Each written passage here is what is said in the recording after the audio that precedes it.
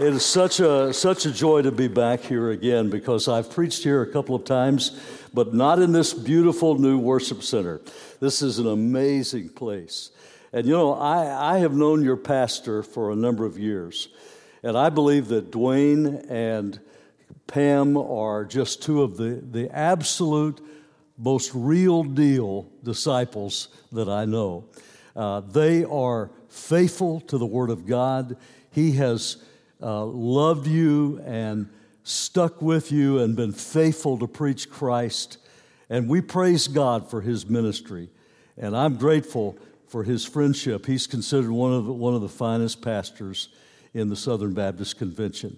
And I hope that you realize how blessed you are to have him. I'm grateful to have my wife here, Janet, and then my daughters, Kristen and Allison, Allison's husband, Scott, and our friend Danae, and my beautiful granddaughter, Mary Grace. And we're some of us, Mary Grace and Janet and I, are going to South Africa this coming Saturday and have a mission trip with 20 of our folks from First Baptist Naples. Well, would you take your Bible and turn with me, please, to Psalm 33. Psalm 33. When we sing, God Bless America, and you've heard that song, I remember particularly after 9/11 that all over America people were singing, God Bless America. God wants to bless America. And the greatest need is not to make America great again, but blessed again. And one of the most significant passages in all of the Bible is right here in Psalm 33. And as we take this word, I want you to realize that God wants to bless you. I came to the Lord as a teenager at a New Year's Eve party when a man looked at me who worked with students and he said, God bless you, Hayes. And that's all he said, God bless you. And the Lord came into my life. I received him. I didn't realize before that time that he loved me and that Jesus had died for me. And when I said, Lord, I give my life to you, forgive me for my sins, it was in that two-sentence prayer that I got the blessing of my life. And the Lord wants to bless you today as well. But would you stand as we read the Word of God together? The Bible says we're to give attendance to the reading of Scripture. And so I'm reading from the English Standard Version, and you read from your copy of God's Word or just listen. Psalm 33. Shout for joy in the Lord, O you righteous. Praise befits the upright. Give thanks to the Lord with the lyre. Make melody to him with a harp of 10 strings. Sing to him a new song. Play skillfully on the strings with loud shouts. For the word of the Lord is upright, and all his work is done in faithfulness. He loves righteousness and justice. The earth is full of the steadfast love of the Lord. By the word of the Lord the heavens were made, and by the breath of his mouth all their host. He gathers the waters of the sea as a heap. He puts the deeps in storehouses. Let all the earth fear the Lord. Let all the inhabitants of the world stand in awe of him. For he spoke, and it came to be. He commanded, and it stood firm. The Lord brings the counsel of the nations to nothing. He frustrates the plans of the peoples. The counsel of the Lord stands forever, the plans of his heart to all generations. Blessed is the nation whose God is the Lord, the people whom he has chosen as his heritage. The Lord looks down from heaven. He sees all the children of man. From where he sits enthroned, he looks out on all the inhabitants of the earth. He who fashions the hearts of them all and observes all their deeds. The king is not saved by his great army. A warrior is not delivered by his great strength. The war horse is a false hope for salvation, and by its great might it cannot rescue. Behold, the eye of the Lord is on those who fear him, on those who hope in his steadfast love, that he may deliver their soul from death and keep them alive in famine. Our soul waits for the Lord. He is our help and our shield. For our heart is glad in him, because we trust in his holy name.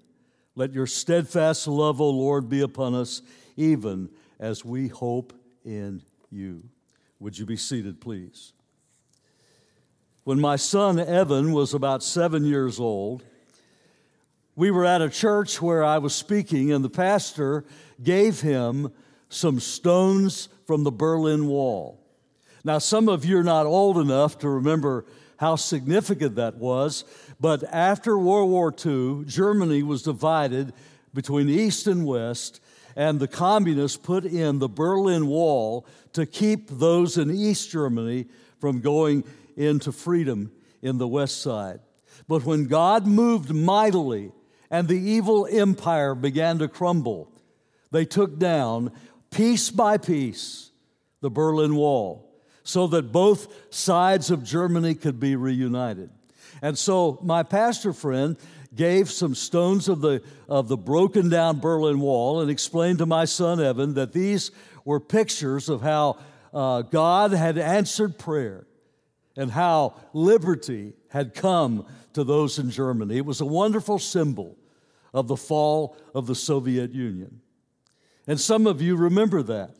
But a few months later, I asked Evan, I said, Evan, where are those gray stones that Pastor Dan gave you from the Berlin Wall? And he said, Dad, I shot them in my slingshot in the woods. I said, you did what? You shot the Berlin Wall into the woods? And in great frustration, I'm thinking, I cannot believe he had such little appreciation for something that's significant. But you know, there's a sense where many of us no longer consider our freedoms to be that precious, and a sense in which we sling away the wonderful stones. And the Bible says that the foundations are destroyed. What can the righteous do? And so when we come to a time like this, at a service like this, we have the wonderful privilege not only of singing praise to the Lord and speaking his word, but exercising our freedom of speech and religion, which we must never, ever throw away.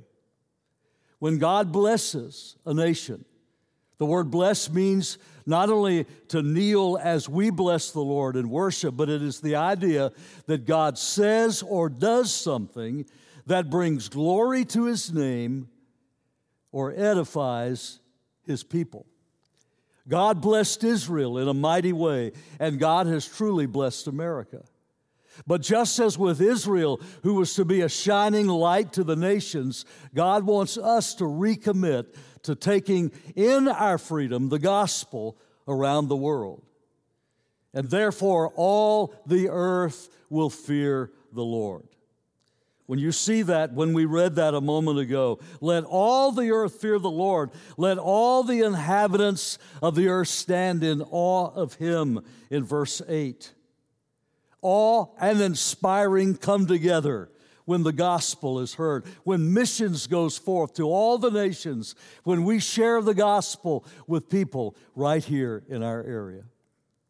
Now, I pledge allegiance not only to the flag and to the republic for which it stands, but as a believer today, I want you to join me in pledging allegiance to the Lord. And first of all, you have your notes, your sermon listening notes. I pledge allegiance to the Lord with gladness of worship. Notice verses 1 through 3. Now, all worship must be with joyful gladness. I appreciate the wonderful spirit of worship that we have here today, and gladness in the Lord. Don't ever forget that the joy of the Lord is your strength. Now, all worship is with joyful freedom. When our signers and founders began this nation, they not only signed the Declaration of Independence, the Liberty Bell rang in Philadelphia, and Janet and I had an opportunity to see it. And the story goes that they rang it so hard, so long, that there was a crack in it. But did you know that inscribed in the Liberty Bell is a passage from Leviticus proclaim liberty throughout all the land. And that passage in Leviticus was then used as Jesus' sermon text in his inaugural sermon, Luke 4, when he said that he came and under the anointing of the Spirit of God to preach good news, liberty to all who were oppressed, to proclaim the favorable year of the Lord. He was speaking about the year of Jubilee, when every 50 years in Israel, God had determined that if someone had been sold into debtor's prison, they would be set free and the land would return to the rightful owner. And when Jesus preached that sermon, not only fulfilling the first half of Isaiah 61, but at the same time he was saying, now and forever is the year of Jubilee. Sound the trumpet, ring the bell, proclaim liberty throughout the land. You are set free, and whom the Son sets free is free indeed. God has given us that joy, that freedom, and that freedom of worship, according to the psalmist, could be expressed in song and with instruments. The lyre, the 10-string harp. I think of a really cool guitar, don't you? Can't you just see David strumming the guitar like Ryan and singing a joyful song to the Lord? One generation shall praise his works to another. And I'm afraid that sometimes in our churches, we have one group that says we're holier than thou and another group that says we're cooler than thou. Neither is godly. But all together, one generation and this generation and the next generation, praising the Lord together in joy. But also, only worship begins with a new song. We can't do it unless our hearts have been changed. 9 times in the Bible, it speaks about a new song that we sing. That could be new in time or new in kind. And in this instance, it's new in kind, out of a new life, a new heart, born again through Jesus Christ. No wonder you can sing and praise the Lord, because you have that freedom in Christ. You've heard the trumpet that would sound for the year of Jubilee. And therefore the word proclaim in the New Testament, as we proclaim good news, is the word for sounding a trumpet and heralding the news of the King. I'm always amazed at what some churches do. There is a church in North Weymouth, Massachusetts. And a few years ago, they began what they call a woof and worship service for dogs and their masters. You could say the church is going to the dogs, I guess. They literally bring their dogs. These are not service animals. These are pets. And they call it woof and worship. And I suppose cats are too backslidden to be invited to church. The Bible says, though, that all who know the Lord, those who praise the Lord, out of a heart of gratitude give thanks to the Lord, can sing the new song. I don't see Rover bowing his head, folding his paws, and say, "Thank you for my chew toy." No, only the newborn believer can do that. Those of us who are filled with joy in the Lord, oh, you righteous. How are we righteous? In Jesus Christ and his righteousness credited to us. Praise befits the upright. Praise looks good on a believer. Do you realize that when we praise the Lord, regardless of our circumstances, we're not only attractive, but because it's automatic out of our nature with a new song, it is then authentic to the world. And we're not just saying, well, praise the Lord, with some cliche, but with a joyful heart. But here's the second big idea. I pledge allegiance to the Lord, because not only with the gladness of worship, but because of the trustworthiness of his word. And you see how important the word of God is in this passage, beginning with verse 4 and 5. God's word establishes the essence of our morality. And yet so many in our culture are uptight about being upright. There is the idea that nobody can truly know what is righteous. God did. God said what is righteous. And what God gave us in His Word and His law 3,000 years ago or so is still as true today. He is still as against idolatry and adultery as He was in Moses' day. I had the privilege for over 20 years of being the pastor of Chuck Colson, of Watergate fame, special counsel to President Nixon. And out of his prison experience, he began Prison Fellowship, the largest ministry of its kind in the world. And as a resident in Naples, I was blessed for Chuck to be a very dear friend.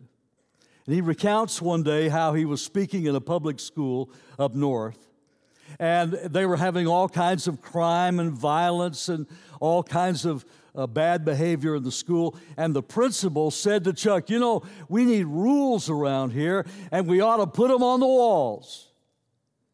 And Chuck said, you had them, and you took them down.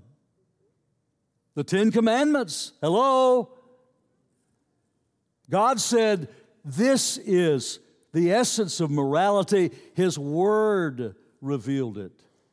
His Word has told us what is right and upright. But you see, we have a problem today with isms. The old Baptist preacher Vance Havner said there are a lot of isms that ought to be wasms. Relativism. Those who say there is no such thing as right and wrong, no absolutes. It's like saying, well, I don't believe in the law of gravity. And you can say all day long you don't believe in the law of gravity, but if you jump off a high building, you will believe in the law of gravity. It doesn't change the fact it's true. And those who say there are no absolutes have just made an absolute statement. You see the hypocrisy of that? Thomas Jefferson, when he wrote the Declaration of Independence, said, we hold these truths to be self-evident. And then Lincoln quoted it in the Gettysburg Address as well. There are certain truths that are self-evident and God-revealed and absolutely true. I saw my first T-ball game some years ago, and this one little guy got up. I don't think he'd ever played any kind of ball before. And he got up and he got with his bat. The ball's set up on a tee, you know, if you've never seen one of these. And he hit that ball and took off running. He ran all the way to first base. Then he kept running all the way to right field fence. Then he ran to center field fence. And he kept running all the way to left field fence to third base and slid home. And all the parents were cheering him, a bunch of postmoderns. Just like you. You know, you thought that was so cute. But why touch the bases? Why have standards? There is no such thing. It may be right for you, but it's not right for me. And relativism says some things are right sometimes, but nothing is right all the time. Feeling good and being good are just as important, they say. One size fits all is out of date. And then there's pluralism. All religions are equal in their truth claims. And the sense is all religion is to be banned from the public square and from government, but what happens is the government is not neutral, but hostile toward Christianity. It's different from diversity. Diversity says there is a mulligan stew of our culture, different opinions, different backgrounds, different religions, and we're all free to worship as we choose. But that doesn't mean in that diversity that all are the same in value or are right in the eyes of God. We don't need legalism either. We don't need traditionalism, and we cannot be saved by Americanism. As much as we love our freedom and we thank God for America, just because I say I love America or I'm an American citizen doesn't mean that I am a citizen of the kingdom of God and going to heaven. We have to have a full-on contact with the living God where we bow before Him, and only when we bow before Him can we stand for Him. As we come before His holiness. Did you realize that Isaiah was the court chaplain? And in 52 years, King Uzziah, the Bible says, did what was right in the sight of the Lord. But then one day in hubris and pride, he burned incense in the temple that was only reserved for the priest. And as a result of that, he was struck with leprosy. He knew better. And finally dying as a leper. No wonder Isaiah in mourning said, in the year that King Uzziah died, I saw the Lord high and lifted up. And he heard the cherubim antiphonally singing, Holy, holy, holy is the Lord. In English, we would say good, better, best. We would never say thrice holy, holy, holy. But in Hebrew, they did. Perfection times perfection times perfection is the Lord. The only attribute mentioned 3 times in a row, holy. And no wonder Isaiah said, I am a man of unclean lips, and I dwell in the midst of a people of unclean lips. We would say that in America today. With the pornography and the obscenity and the road rage and the uncivil talking and all of the coarse jesting and all of the bad humor and all of the cursing, we live in the midst of a cesspool. And we desperately need forgiveness. And no wonder God cleansed his lips and then said, here, go for me. And the only way that we can come in the fear of the Lord is to come before His holiness. God's Word establishes the essence of our morality, and God's Word is the expression of His creativity. He spoke, He commanded, and all of the universe was created.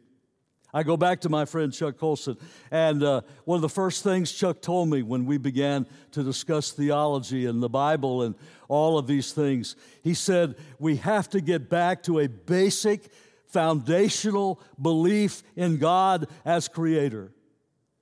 In the beginning, God created the heavens and the earth. Because if we believe that everything just evolved, then man and circumstances and environment has created what is right or what is wrong. All the earth is to praise the Lord. The whole earth is full of His glory. God breathed and man became a human being. And the Bible says the Scripture is God-breathed. That's the meaning of the word inspired in 2 Timothy 3:16. All Scripture is God-breathed. God has spoken to us. And just as the earth is full of His glory and His miracles, God speaks His word. And we are recreated. You know, the Bible says Jesus was appointed in Luke 2, I believe, for the fall and the rising of many. And that may not have meant anything to you. But you see, whenever someone hears the Word of God and hears about Jesus Christ, they are responsible for what they hear. And yet too many of us become gospel-hardened. We become sermon-proof, conviction-proof. You can never remain the same when you hear the Word of God. You either fall or you rise. You either go further away from Jesus Christ or you draw closer to Him. You cannot remain the same. And when we come to church and the Word of God speaks and creates, God either does something new and fresh in your life or you become more and more hardened. As one preacher said, the hardening of the arteries. we don't see and sense that sense of awe anymore. And so reverence is our response to the excellence of God's attributes and activity. It's called in the Bible the fear of the Lord. The beginning of wisdom is the fear of the Lord. It's not cringing and crawling before Him, but it's clinging to Him, saying, God, whom do I have in heaven but you? And there is none that I desire besides you, Lord. I want to please you and you alone. I believe the great loss in our culture and our churches is the fear of the Lord. The Bible says in Malachi 3, those who feared the Lord spoke to one another. And God recorded what they said and did. We as Christians are so fragmented in our country, and we tend to divide into this party or this denomination or this thing or that thing. We need to speak with one another and praise God together and love Him and speak the word. But then here is my third and final main point. Big idea. I pledge allegiance to the Lord because of the goodness of His ways. And you see that in verses 10 to 22. He is on the throne and on the job. Look with me in this passage again. The Lord brings the counsel of the nations to nothing. He frustrates the plans of the people. That word was used in Nehemiah when they tried to get Nehemiah to come down from the wall, and they were going to attack the Jews in rebuilding of Jerusalem. And the word says God frustrated their plans. God is on His throne. God is at work. And no matter how they scheme, they cannot checkmate the King of Kings. They cannot outmaneuver God. One of the most incredible examples of this, D-Day, 1944. We were going to invade Fortress Europe, and Hitler was asleep.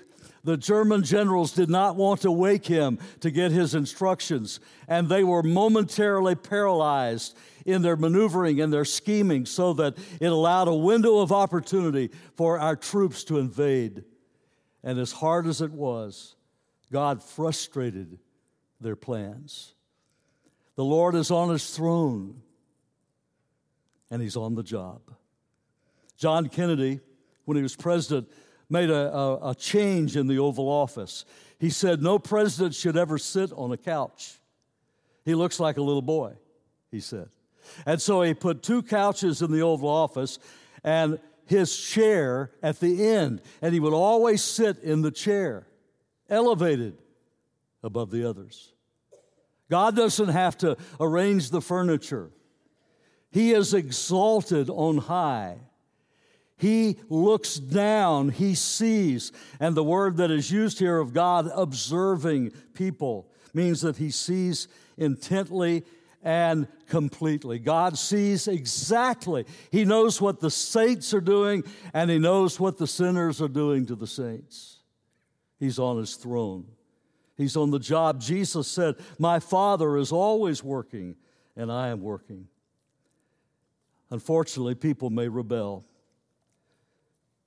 They may scheme. They may plan. But world affairs are not decided in Moscow or Beijing or Washington. God is not saying, oh, what am I going to do? Please send reinforcements and then I'll come and help. He's never surprised. He's never overwhelmed. He is not voted out. He doesn't need to be propped up or bailed out. He cannot be taken down, but He must be lifted up. And I'll tell you, God is not fed up with your faith, and He's not worn out by your prayers. The simplest, easiest, briefest prayer sincerely offered to God, He hears, He listens, and He's at work. People may rebel, but people must be righteous. Proverbs says, righteousness exalts a nation, but sin is a reproach to any people. And this is why I get concerned whenever I hear of someone saying, oh, America is not a Christian nation. They too eagerly want to say that, it seems that. And really, the fact is, most Americans probably are not born again. But you need to understand that our laws, heritage, freedoms, and authorities all came from a biblical perspective. A few years ago, 2 professors from the University of Houston did a groundbreaking study of our founding fathers. They went through 15,000 documents of the founders. Did you hear that? Did you get that number? 15,000. And they noticed 3 philosophers who were significant: Locke, Montesquieu, and Gladstone. And yet, the Bible is referred to over 1/3 more than any other human being. It is from the Bible that our nation was founded, in its principles, its laws, its attitudes. And this is why God bless America. Blessed is the nation whose God is the Lord. And I say again, God has not blessed us with this freedom just to keep it for ourselves, but to share the gospel, to make an impact in the world. People must be righteous. But our righteousness only comes from how His word is upright. And because God is on His throne and on the job, we are safe and secure. Now remember, God understands. He knows what's going on. Notice that in verses 13 to 15. He understands. He knows when we have a government sometimes that doesn't listen to its citizens. He knows when there are laws that are not biblically correct. You know, when the midwives in Egypt refused to obey the Pharaoh's fiat to kill the newborn babies, the Bible says they feared the Lord, and therefore they did not kill the babies. They were really, truly pro-life. But then a chapter or so later, it says not only did the midwives fear the Lord, then the people began to cry out to God. And He listened, and He remembered His covenant with Israel, and He took notice of them. In other words, God moved into action. And as I was studying this passage this past week, it occurred to me that sometimes some of us have to just take a hard stand and do what's right. And we may say, where's the moral majority in all of this? And we find ourselves somehow acting alone, standing alone. But the more we stand separately, the more God will corporately raise up a mighty revolution of people who will pray and cry out to God. We have to do what is right. But God undergirds in this process, verses 16 to 19, He is our help and shield. Often these are mentioned together in the Bible because they are often exactly what we need.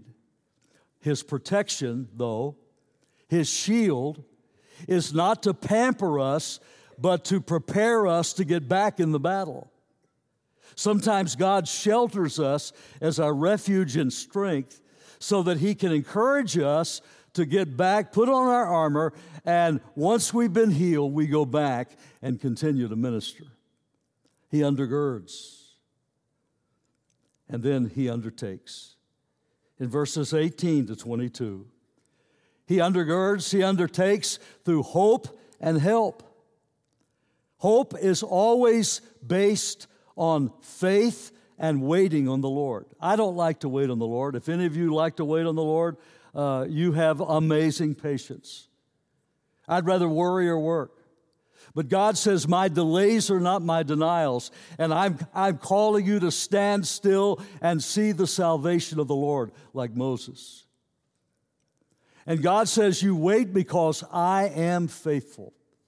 Look with me, please, very quickly at Hebrews 13, 5 and 6, 5b and verse 6.